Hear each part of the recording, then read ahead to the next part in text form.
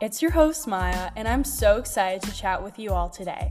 My podcast, Organ Donation Heroes, serves as a vessel to spread awareness about organ donation, interview those who have been impacted by organ donation, share important information you should know about, and lastly, encourage my audience to join the community of heroes. If you have any questions, make sure to check out my website, www.organdonationheroes.com, for more information and my Instagram page at Organ Donation Heroes. It is never too late to become a hero today. Without further ado, let's get this show started.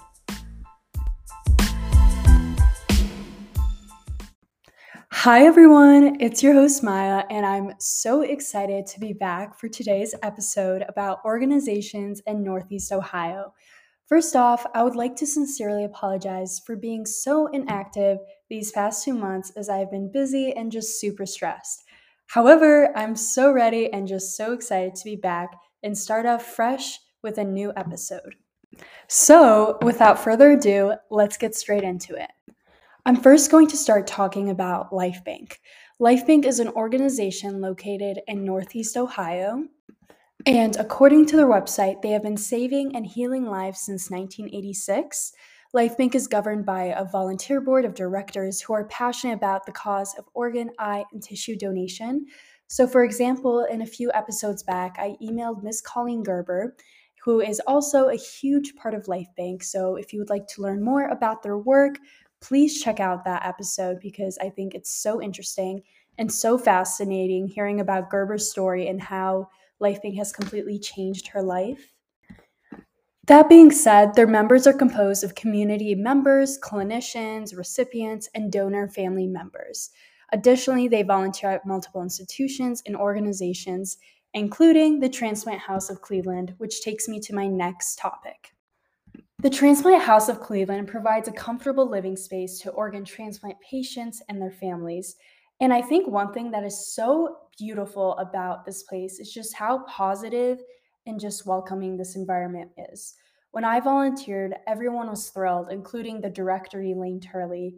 They were just so excited to have people interested and excited to be there. And it was just a really uplifting environment. And one thing that was really inspiring, especially only being 9 years old at the time, starting out volunteering, not knowing much about life, you don't understand the fragility of life at that age, right? But I think I started to grasp what life really was, despite how cliche this might sound, and how you have to make the most out of every moment. It's not how life treats you, it's all about how you treat life and what you make the most out of your situations. And one of my all-time favorite parts of volunteering there was meeting the patients. So, for example, Jerry Mashrecki, I believe he was around 40 years old, maybe younger, maybe older, but he was waiting for a liver transplant and he was there with his wife. He came from California with his wife and he had 2 daughters waiting in California, I believe. And basically, he was obviously so scared because he didn't know if tomorrow was promised. Tomorrow's never promised. And I think that was just so scary for him. He didn't think he would ever receive a transplant. He didn't think there would be any good matches. But eventually he received that magic call, which was such an exciting day. I remember his wife being in happy tears and all of us hugging, my mom being there. But anyways, besides the point, just seeing how positive and how they just lived life to the fullest was really, I don't know, like inspiring to a 9-year-old because, like I said earlier, when you're 9, you don't understand the fragility of life. You're busy obsessing over like toys or dolls. But after meeting them, I started to rethink what's so important to me in my life and start prioritizing my loved ones. So that was just really, I apologize for getting off topic about the Transplant House of Cleveland, but I truly believe that the people who volunteer there or who are living there is what makes the place a home.